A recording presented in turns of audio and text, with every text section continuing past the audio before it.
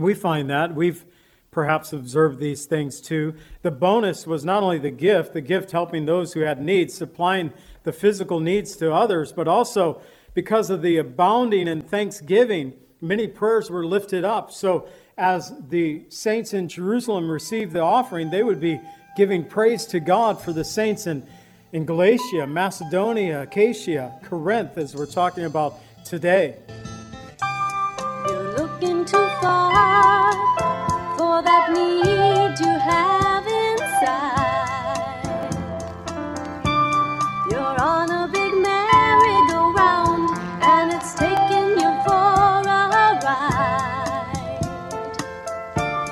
You've got to let go and let God.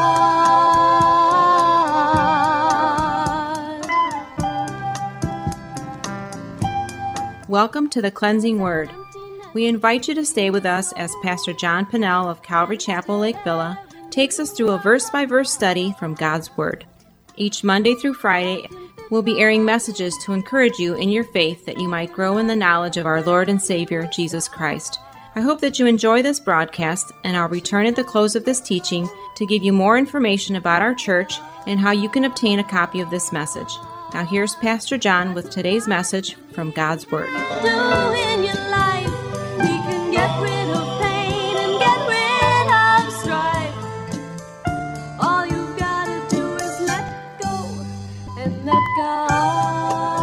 Today we're going to look at a message called Cheerful Givers. Everybody smile. It's a happy message that we're going to look at today. 2 Corinthians chapter 9, we're going to see in verses 1 through 5, generosity, not grudging obligation. Verses 6 through 9, sowing and reaping. Verses 10 through 15, thanksgiving and prayers.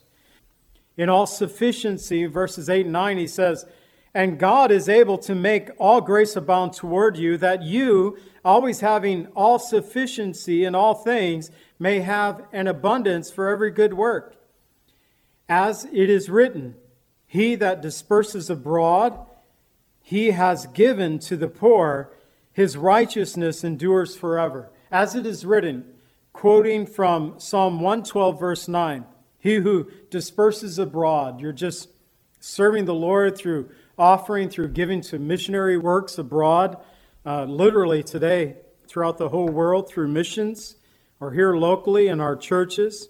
Paul had this confidence that God would make his grace abound toward the Corinthians, that they, being sufficient in all things, would have an abundance for every good work, that God would supply our every need. Being sufficient in all things reminds us of the 6 graces that we looked at last week. Remember, I talked about the 6-cylinder engine of faith. Paul had already commended them of having the grace of faith, of speech, of knowledge, of diligence, and love. And I had kind of tied it this way, saying, Paul was saying to them, thinking of a 6-cylinder engine, you guys are already firing on 5 cylinders. But I would like you to get the number 6 cylinder going here now, that of giving, the grace of giving. He said, I want you to have this grace as well. The grace he was talking about was giving.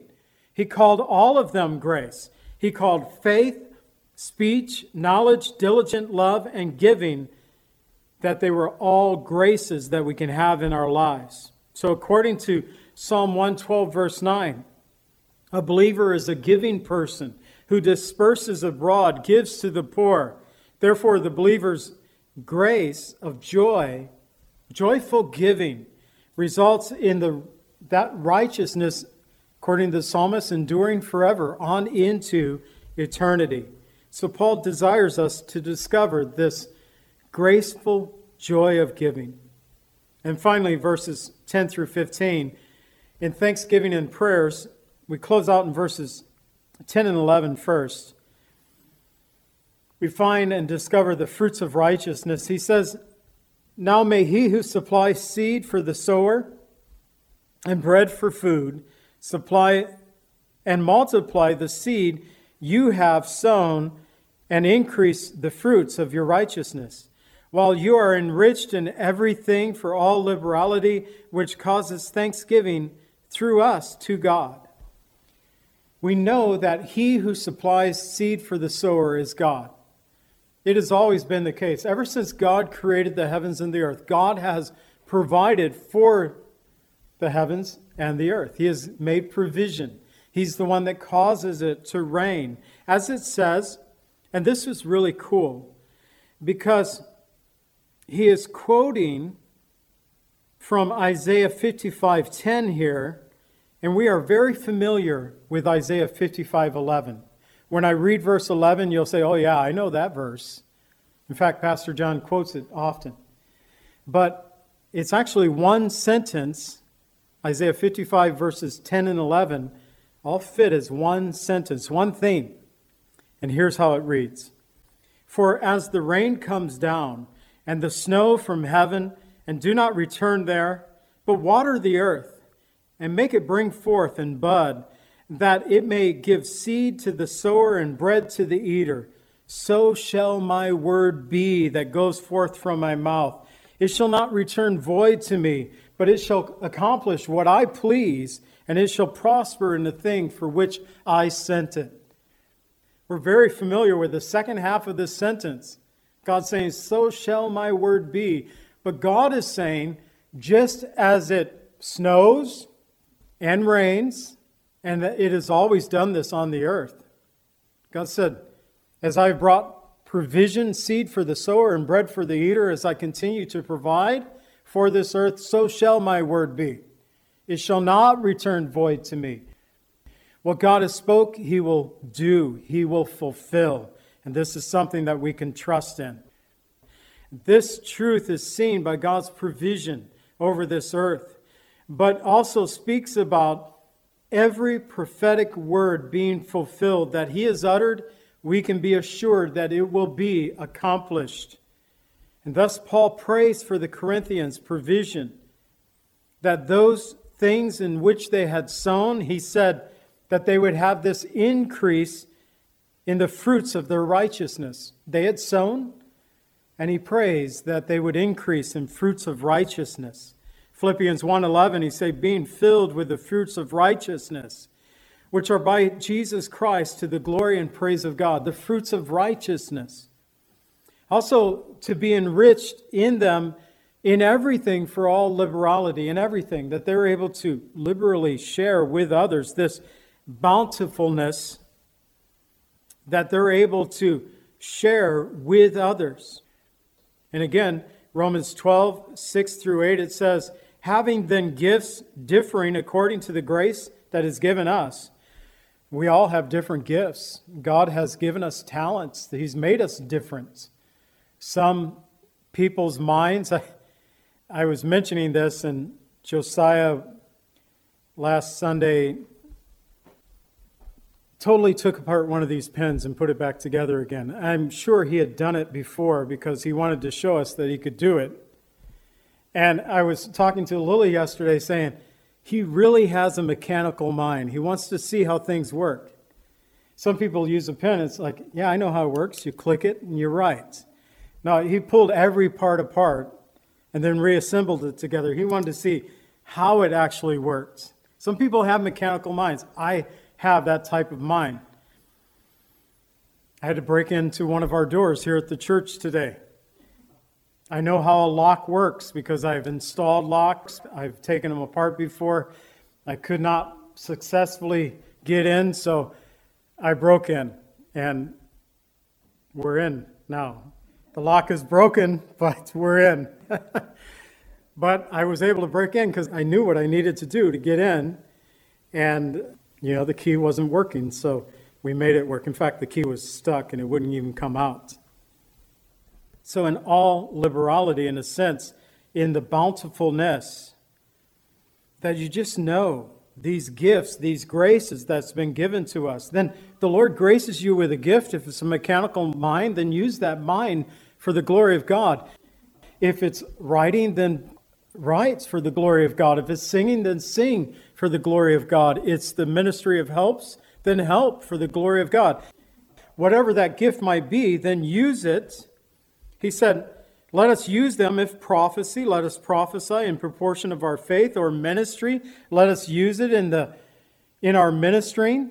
he who teaches in teaching, he who exhorts in exhortation, he who gives with liberality, he who leads with diligence, he who shows mercy with cheerfulness. Philippians 4:19, and my God shall supply all your needs according to the riches in glory by Christ Jesus. Paul also said it caused Paul, his missionary team, to lift up thanksgiving toward God because of them, because of their gift. 2 Corinthians 4:15, for all things are for your sakes, that grace, having spread through many, may cause thanksgiving to abound to the glory of God. My son and I delivered a couch to somebody that needed a couch. It was a used couch. It wasn't a new couch. Someone in Lake County didn't want their couch anymore. They bought a new one. So we ended up with the couch, and we were able to give it to someone who had need. She cried because she was so thankful. And she said, I am so blessed. And she thanked Jesus for a couch, but it was because of the gifts given. It caused thanksgiving to be lifted up toward the Lord. And that's what our giving does. That we should result in these thankful hearts that are spread to the many, that abound to the glory of God. And in verses 12 through 14, almost done. For the administration, talking about the gift, the administration of this service not only supplies the needs of the saints, but also as abounding through many thanksgivings to God, thanksgivings plural, while through the proof of this ministry, they glorify God for the obedience of your confession to the gospel of Christ, for your liberal sharing with them and all men, and by their prayer for you, who long for you because of the exceeding grace of God in you. The church there in Jerusalem would have a longing to see the Corinthians. They long for you because of your generous gift given toward you. And we find that. We've perhaps observed these things too. The bonus was not only the gift helping those who had needs, supplying the physical needs to others, but also because of the abounding in thanksgiving, many prayers were lifted up. So as the saints in Jerusalem received the offering, they would be giving praise to God for the saints in Galatia, Macedonia, Achaia, Corinth, as we're talking about today. And so believers working together. One time, again, I was out helping deliver need. Somebody had need, and the person I was delivering to, it was at a time when Lily was dealing with breast cancer. We had a lot going on at that time in our life. But I delivered, and this person is like, I'm bound to this house. I can't do anything to serve the Lord.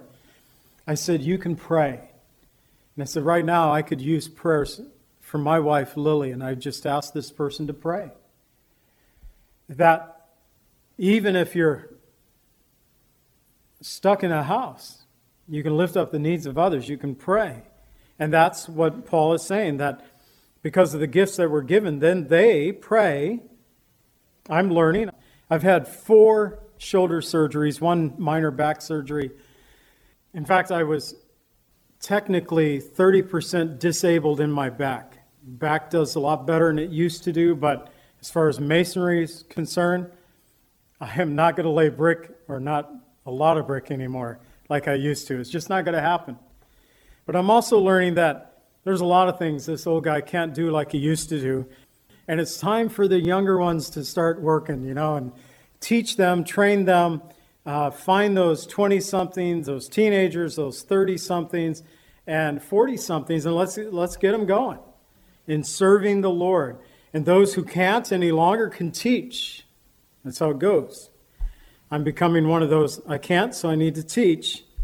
But we can help others working together. And those who can't teach, those who can't do the work, they can pray. Philippians 4:18 and 19, indeed, I have all and abound, Paul says. I am full, having received from one of those hard names that I wasn't ready to say. having received from this guy that I'm not going to try to say his name now, the things sent from you, a sweet-smelling aroma, acceptable sacrifice, well-pleasing to God, and my God shall supply all your need according to his riches in glory by Christ Jesus. Paul says, I abound. And he just called them a sweet-smelling aroma. He saw them as an acceptable sacrifice, that they were well-pleasing to God. He says, these are riches to the glory of God. So the saints in Jerusalem not only prayed for the saints in Corinth, but longed to see them because of God's great grace that had been imparted toward them from the Corinthians. 2 Corinthians 1:11.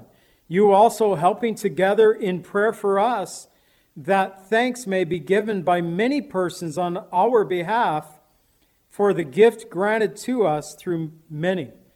We help, we work together. But Paul closes out this whole thing, and he talks about his indescribable gift. And the his here is Jesus Christ, the greatest gift given. Thanks be to God for his indescribable gift, God the Father, who gave his only begotten Son. Although the gift from the Macedonians, the Galatians, the Corinthians, the churches were a display of this great grace of joyful giving, these were wonderful gifts. The most indescribable gift has come from God through the giving of his Son, our Savior, Jesus Christ. John 3:16, you guys know the verse. For God so loved the world that he gave his only begotten Son, that whoever believes in him should not perish but have everlasting life. The greatest gift given has come from God the Father. And the gift that was given was his Son, who became a sacrifice for our sins. 1 John 4:9 and 10 says, in this is love. The love of God was manifested toward us, that God has sent his only begotten Son into the world that we might live through him. In this is love, not that we love God, but that he loved us and sent his Son to be a propitiation for our sins. Fancy word that simply means to be a covering for our sins. That Jesus Christ becomes that covering for our sins. And we must, if we've obtained this indescribable gift through faith in Jesus Christ, then we must share that gift with others. Last week, I closed the message by talking about a couple of personal testimonies about giving in my life and then in Lily and myself, and how we have learned about giving to the Lord's work in our own lives. But today I want to share, as I close out, I want to share my mom and dad's story with you. I was curious. My mom was on hospice care. She would live in our home for around 12 weeks toward the end of her life. And for several of these weeks, she was able to communicate and talk. And I did my best to glean as much information out of Mom that I could possibly gain. And Mom didn't like to tell a lot of stories, so I really had to prod these things out of her. But this was not a difficult story for her to tell. I asked her, when did you guys start tithing, giving to the church? And she said, it was the year after Dad. So when I say Dad, I'm talking about my dad, my mom.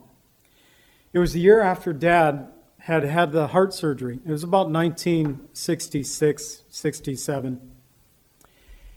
And he was 6 months in the hospital. He had a stroke. They replaced the valve. Today, they might even send you home the same day. Probably not, but it's like that good today. Back then, he was gone for 6 months. Back then, kids couldn't visit if you were under the age of 12. So I didn't see my dad for 6 months. It was terrible.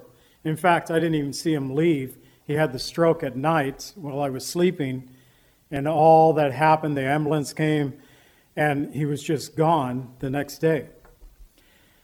But after he returned, he was able to retain a job where he had worked at a factory in Waukegan, but he had to take a less strenuous job.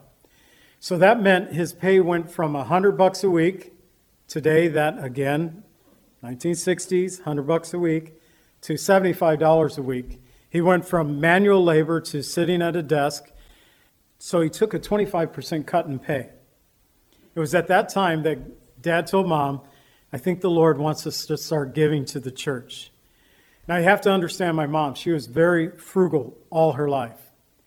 And I remember one of the brick masons I was working with once we talk about a lot of things when we're laying brick, just passing the time as you're putting 1,000 brick in a day.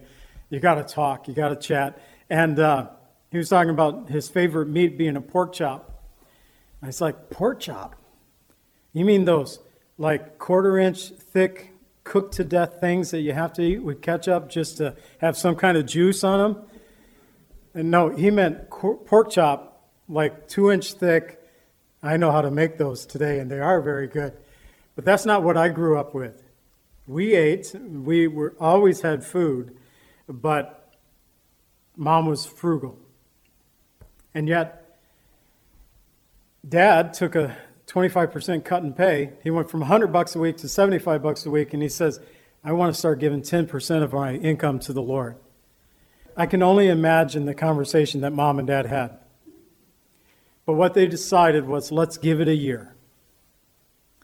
And my mom looked at me and she said, and we have never stopped giving to the Lord since. She was just blessed.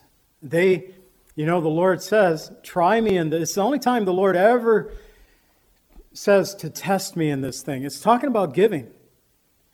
Try me in this thing and see if I will not pour out blessings upon you, pressed down and shaken together, meaning that, the basket is just shook up and you get everything in there. It's the only time in all of Scripture that God says, test me on this one. And they did. And they continued to do that, to serve the Lord in giving.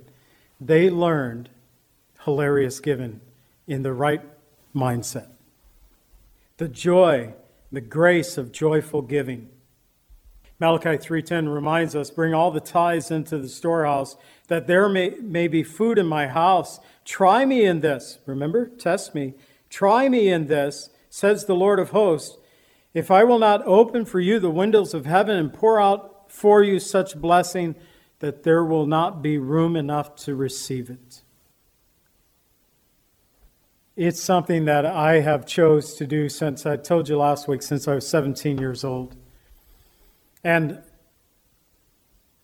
from the world's standard, I'm probably a pretty wealthy person. From the world standard, in the United States, probably not so much, but wealthier than some and not wealthier than others. It's just how it is. But I can tell you that the Lord has provided. He's provided for all of our needs. And in the process of all that, we've been able to help provide for the work of the church. Today in this message, Cheerful Givers in 2 Corinthians 9, we've learned that it's supposed to be out of generosity, not grudging obligation. And it may be the grace of giving, that it would come from hearts of worship. We also looked at the sowing and reaping, and Paul desires us to discover this grace of joyful giving, that which we sow. If we sow sparingly, we're going to reap sparingly. But if we sow bountifully, well, then God will cause us to reap bountifully. Thanksgiving and prayers. Bottom line, verse 15, the most indescribable gift has come from God, and as believers in Jesus Christ, we have opportunity to share in the greatest gift that has ever been given, salvation through Christ Jesus our Lord. Father, we thank you for the teaching of your word this day, and I pray, Lord, that it would be a blessing to us. Help us, Lord, maybe we've been on the receiving end of joyful giving. And Lord, help us to have hearts of thanksgiving. For those who have given gifts to help supply our needs, Lord, Lily and I have been in those situations, and we are grateful, Lord, for those times. Lord, perhaps we're on the other side where we're able to supply the needs of others. And Lord, let it not be prideful. Let it be, Lord, that cheerful giving, that blessed state of mind that you give us to help in your work. And we thank you, Lord Jesus, that the greatest gift ever given was from our Father, and which is you, our Savior Jesus. your death, burial, and resurrection when you paid the price of our sin. Lord, for those who don't know you, I pray that they would come to that saving knowledge this day. We pray in the name of Jesus. Amen.